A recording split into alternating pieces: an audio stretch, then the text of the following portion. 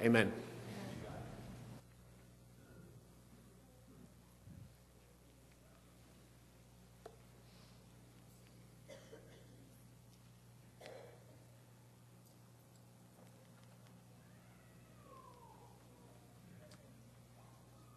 Because that is true,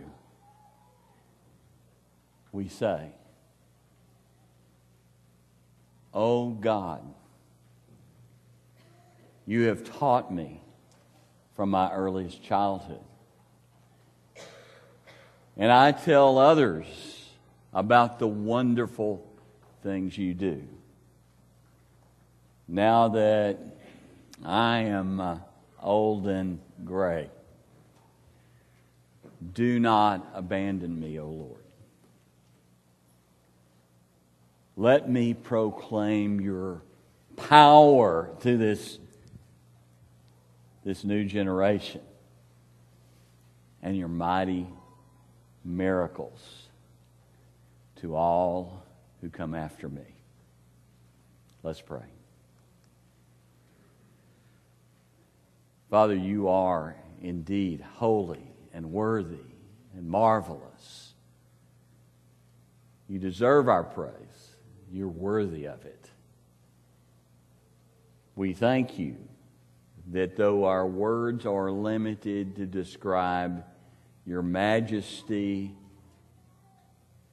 and your holiness and your faithfulness, that you choose to dwell in our praises and walk with us in our shadows.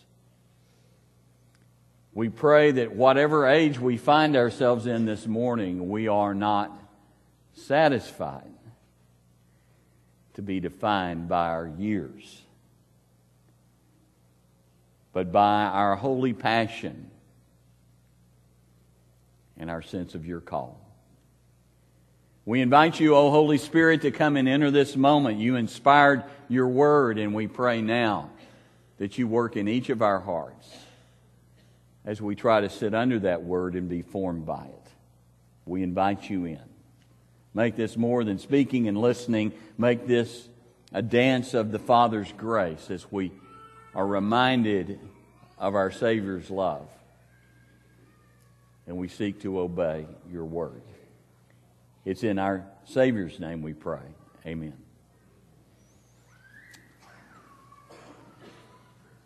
This morning we are in Joshua. I hope that you'll open your Bibles to Joshua, the 14th chapter. And sometimes my clicker is working and sometimes it is not working. So let's hit the clicker in the back. There we go. We're talking about not counting our life by years. And we're going to read from Joshua 14, verses 5 through 15. Now you remember that the Israelites have entered the land. They have taken Jericho. They have taken Ai.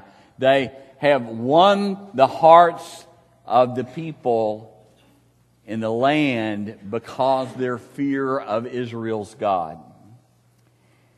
After a period of time, they'd conquered many of the city-states, and it came time to divide the land. So verse 5 picks up the story. So the Israelites divided the land just as the Lord had commanded Moses. Now the people of Judah approached Joshua at Gilgal, and Caleb, son of Jephunneh, the Kenizzite, and they said to him, "You know what the Lord said to Moses, the man of God, at Kadesh Barnea about you and me. I was 40 years old when Moses, the servant of the Lord, sent me from Kadesh Barnea to explore the land. And I brought him back a report according to my convictions." Now he's looking back to the time where the original spies were sent out into the promised land. And you remember, 10 of them came back and they were terrified. There are giants in the land. The cities are well fortified. The warriors are great. We're just like little grasshoppers in their sight. And that's what he's talking about. But Joshua and Caleb brought back a different report. Verse 7, middle. "And I brought him back a report according to my convictions. But my fellow Israelites who went up with me made the hearts of the people melt in fear. I, however, followed the Lord my God wholeheartedly. So on that day Moses swore to me, the land on which your feet have walked will be your inheritance, and that of your children. And that inheritance will be yours forever, because you followed the Lord your God wholeheartedly. Verse 10. Now then, just as the Lord promised, He has kept me alive for 45 years since the time He said this to Moses. While Israel moved about in the wilderness, everyone else died. So here I am today, 85 years old. I'm still as strong today as the day Moses sent me out. I am just as vigorous to go out and do battle as I was 45 years ago.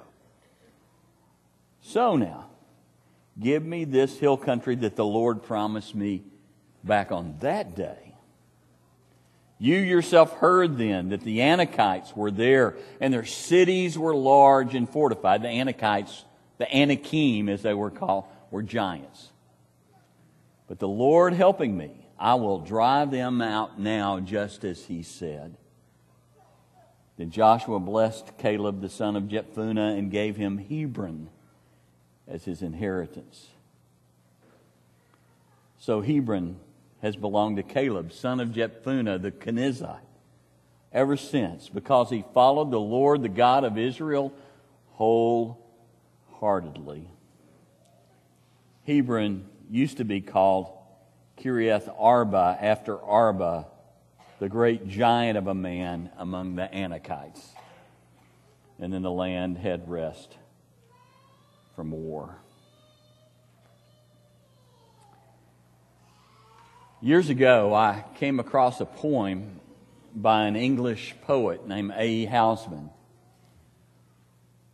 He was not a believer. And a young man died, and he was the hero athlete of the city. An agony that's not unfamiliar to many of you. So what do you say when a young person dies and faith is not a part of the picture? And he composed this poem to an athlete dying young. The day you won your town the race, we cheered you through the marketplace. Man and boy stood cheering by as home we brought you shoulder high. They carried him on their shoulders as a victor. But today, the road all runners come. Shoulder high we bring you home, carrying him on a casket. And we set you at your threshold down, townsman of a stiller town. Smart lad, to slip betimes away from fields where glory does not stay, for early though the laurel grows, the laurel, the victor's wreath that went on his head, it withers quicker than the rose. Now you will not swell the rout of lads who wore their honors out, runners whom renown outran, and the name died before the man. I don't know about you,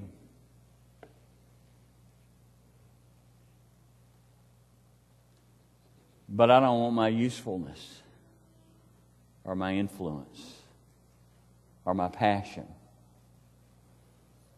to die before I do. I don't want to coast to the finish line with the Jesus impact of my life dying many years before I get there, simply so I can enjoy my soft landing place in retirement or late adulthood. Because my dad died at an early age, because I lost 3 friends in high school, maybe I've known it at an existential level more than most, earlier than most. But there's nobody in this community that doesn't realize this is true. One of these days, maybe sooner than later, somebody's going to lay me on my back and dress me in nice clothes. And they're going to stick me in a box, and they're going to put me in a hole in the ground. They're going to throw some dirt on my face, and there's going to be some pretty smelling flowers, and maybe somebody will say a few nice words over me. And then they're going to say amen, and everybody's going to go back to the church building, and they're going to eat fried chicken. And I don't say that to be crass or rude. My kinfolks are from Hollis, Oklahoma. Some of my earliest childhood memories are a little clapboard white church building, eating fried chicken and black-eyed peas and homemade biscuits, and pitching washers after a funeral of somebody I'm kin to. It's the inescapable reality, and we don't know. We don't know how long our lifetime is going to be. We just know we get one lifetime, and we want to make that lifetime count. So we say what we say, not to be cold or cruel, but to remind ourselves of the truth, because we want to finish strong, and we don't know when the finish is.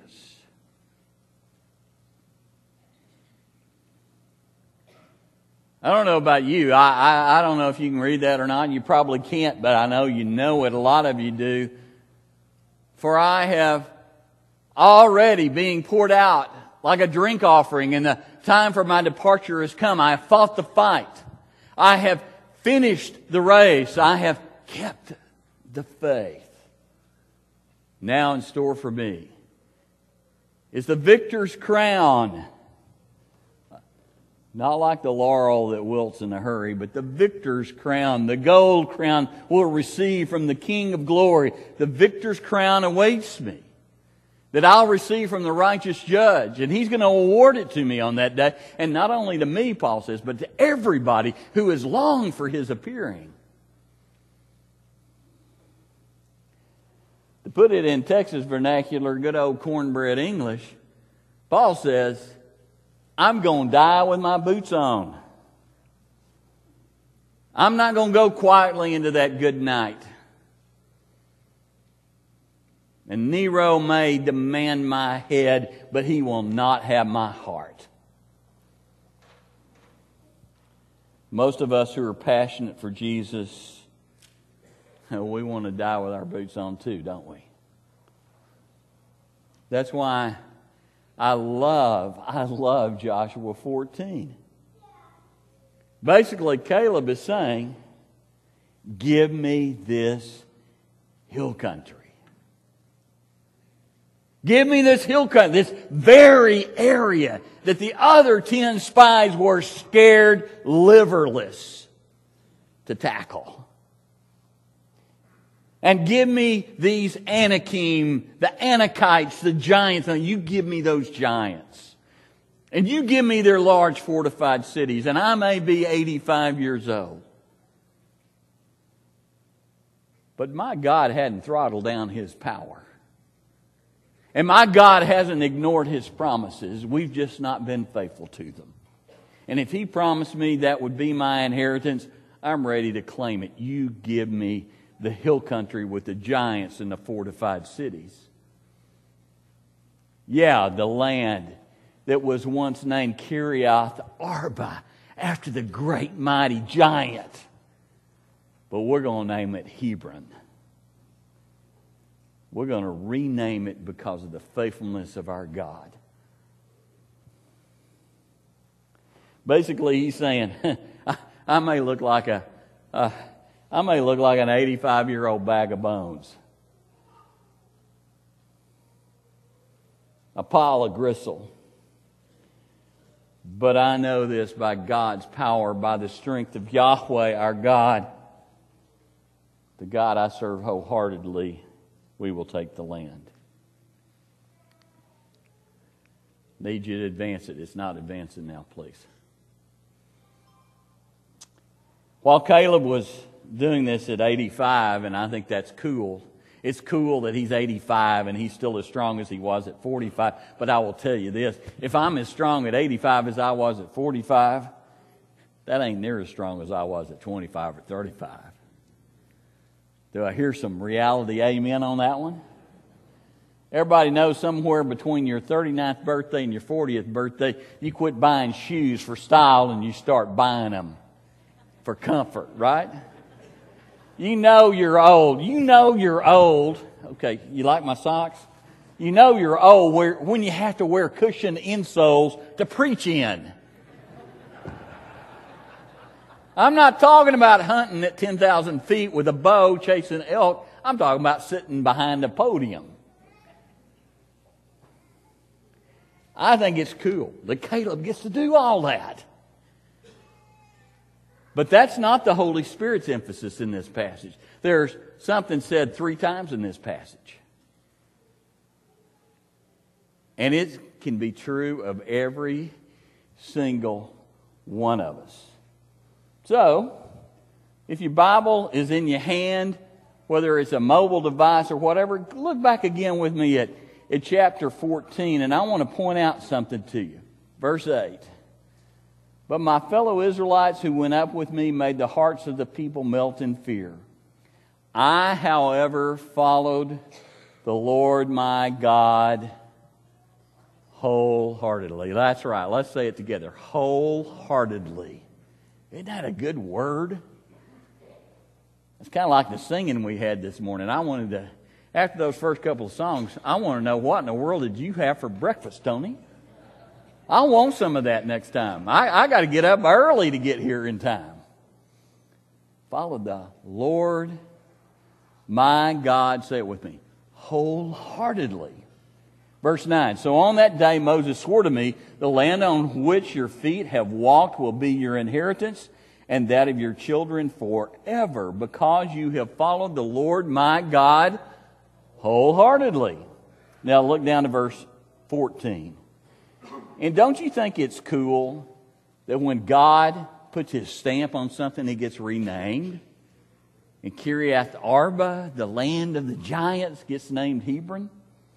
Verse 14, so Hebron has belonged to Caleb, the son of Jephunneh, the Kenizzite, ever since, because he followed the Lord, the God of Israel, wholeheartedly. And then it said the land had rest from war.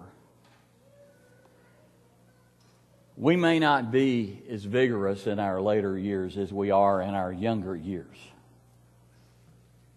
We take our vitamins and we do all that stuff, and we exercise, and gravity still seems to win. Most of us men, if we're honest, we have chest of drawers disease. You know what that is, right? Your chest ends up in your drawers.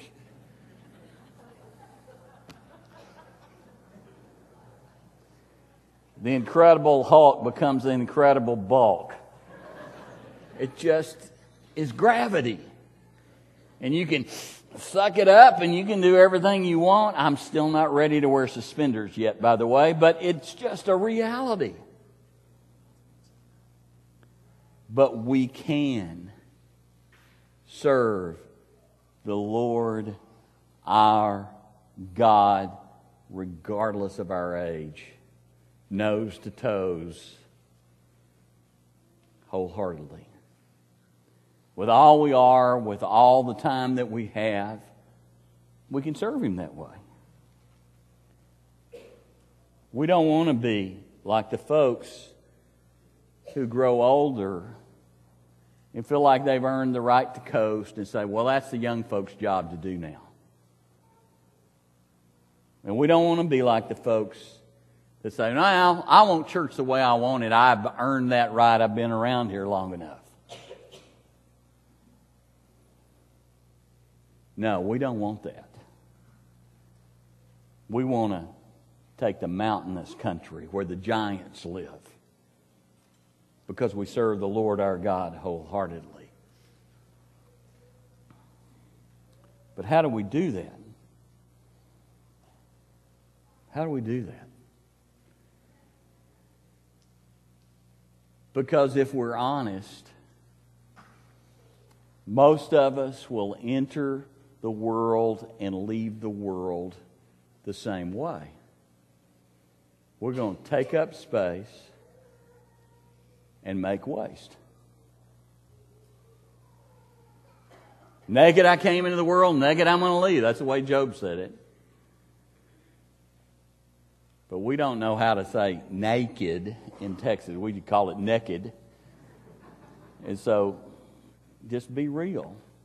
And as precious as a child is, everybody knows until they're 6 weeks old, they're not going to start smiling at you. If they're smiling, you know what they're doing.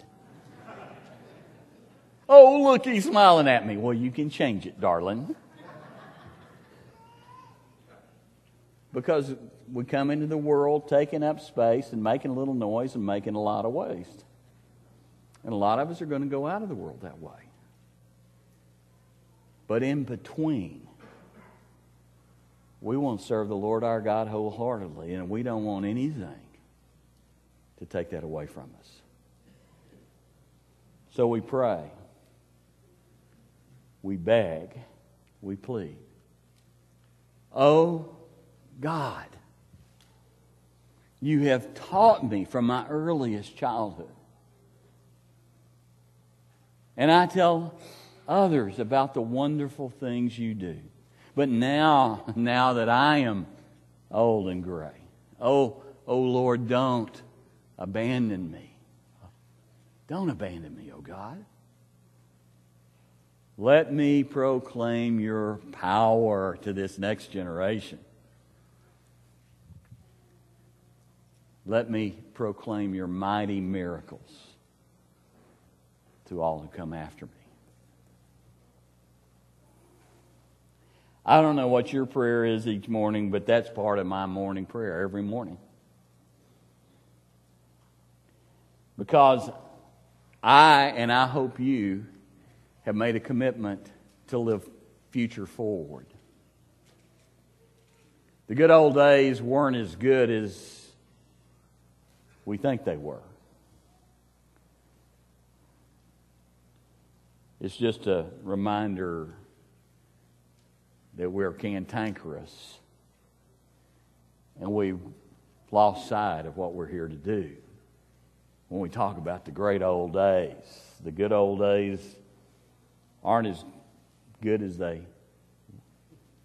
are remembered.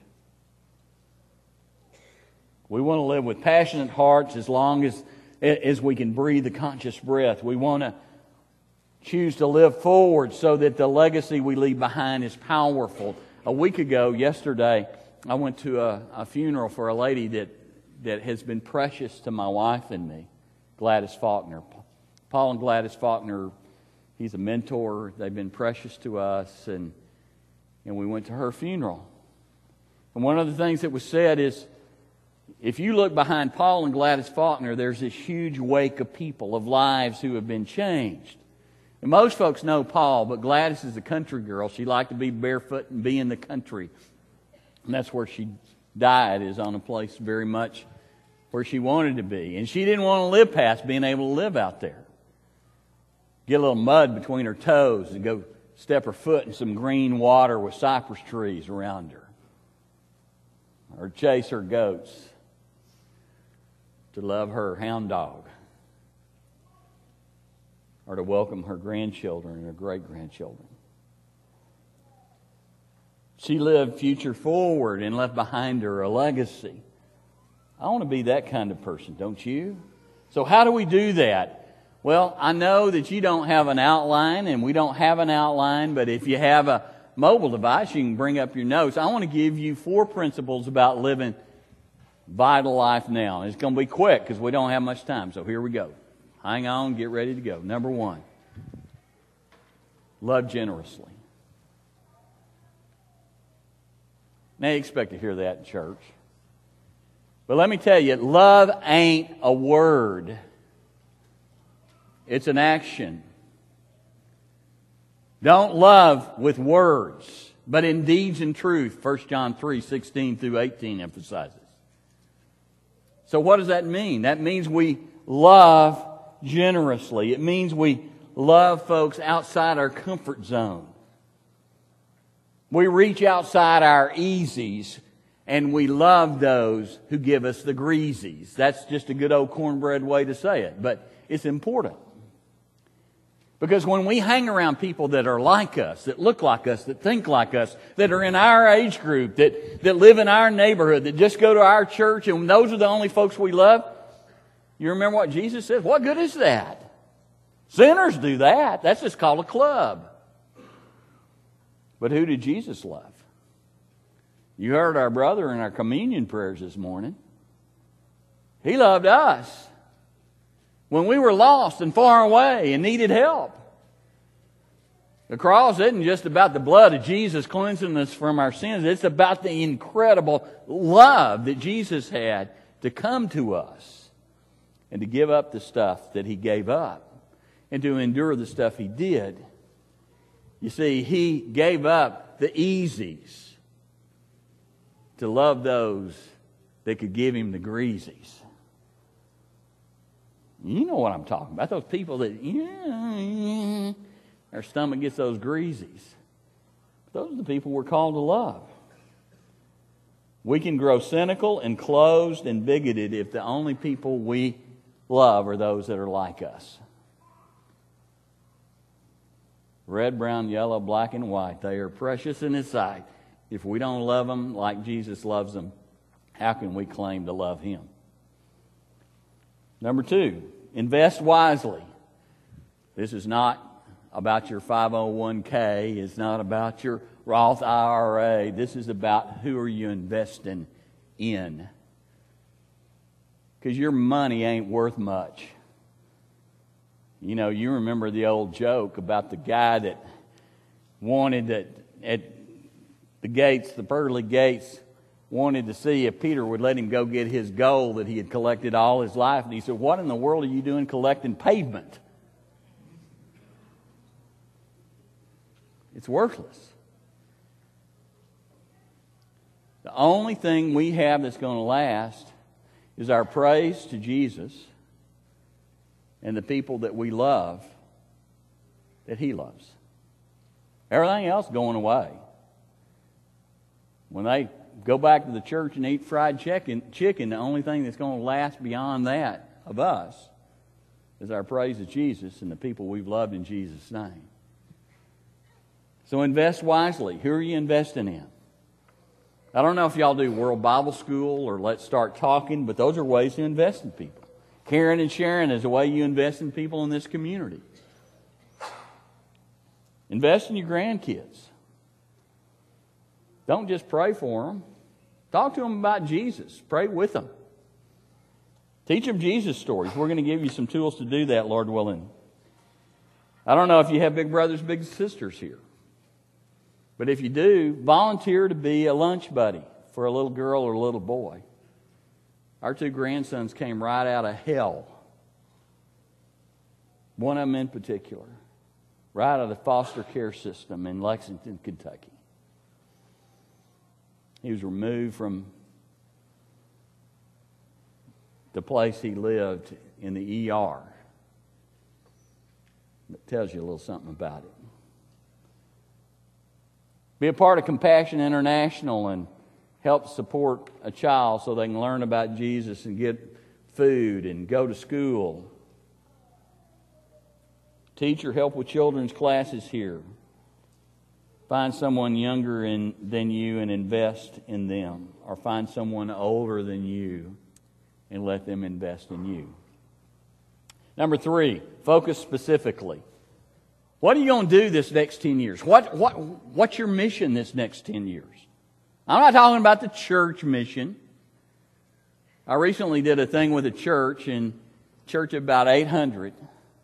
And I asked them to tell me what they're going to do for the next 10 years personally to serve the Lord. And at first glance, I got 125 responses, and that sounds pretty good. Only problem was there were about 500 adults there. And of those 125 responses, about 35 of them, about a fourth of them, did this mumbo Christian jumbo. You know what I'm talking about? Well, I'm going to do better for Jesus. Oh, come on, give me a break. Everybody's supposed to do better for Jesus. What are you going to do? What's your thing? What are you going to invest your life in this next 10 years that makes a difference in somebody's life? If you don't have that thing, then pray and fast till you know that thing. But find it. Number 4, encourage across multiple generations.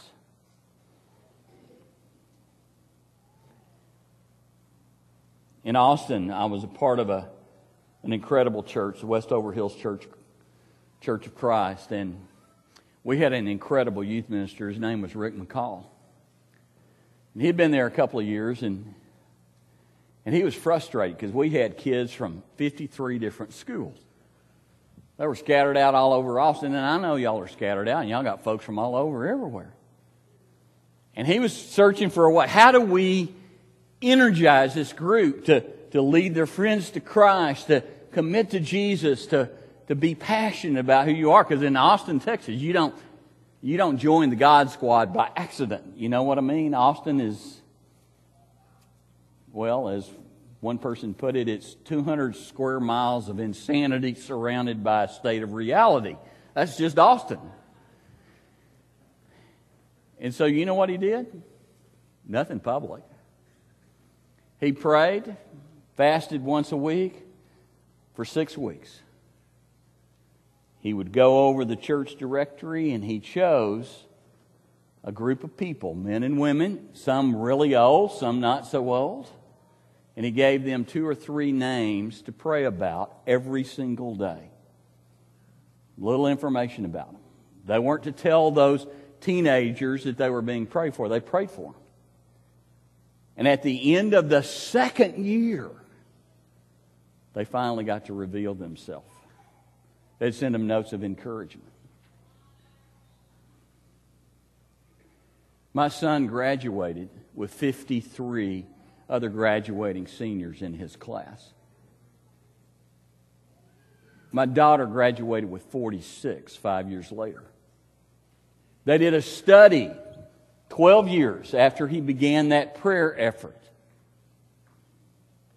10 years after leaving the youth program there, what percentage of kids do you think was actively involved in church? 92%.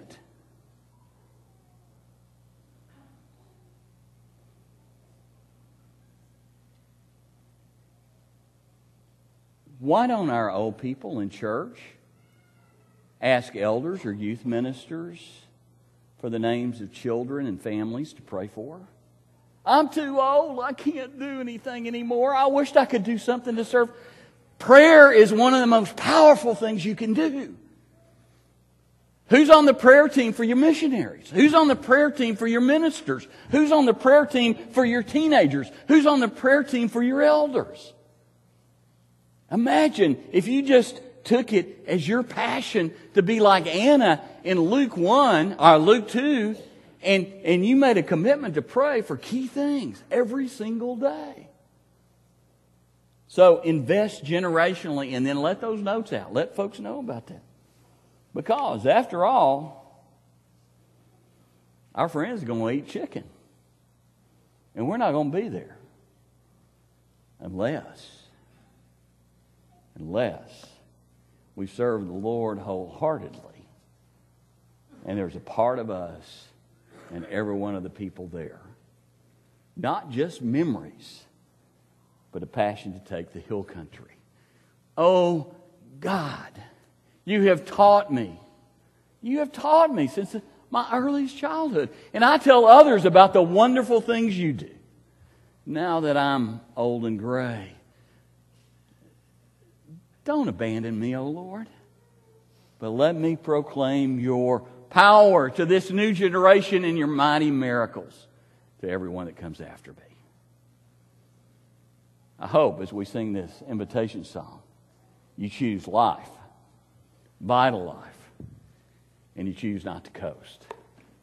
Because God's got things for this church to do, and He can't do it without you. And He's got a new generation coming, and they can't do it without you. And you got a generation headed off to graduate to Jesus in the not too distant future. And those folks can't do it without the young ones. So how about we make the journey together as we stand and sing?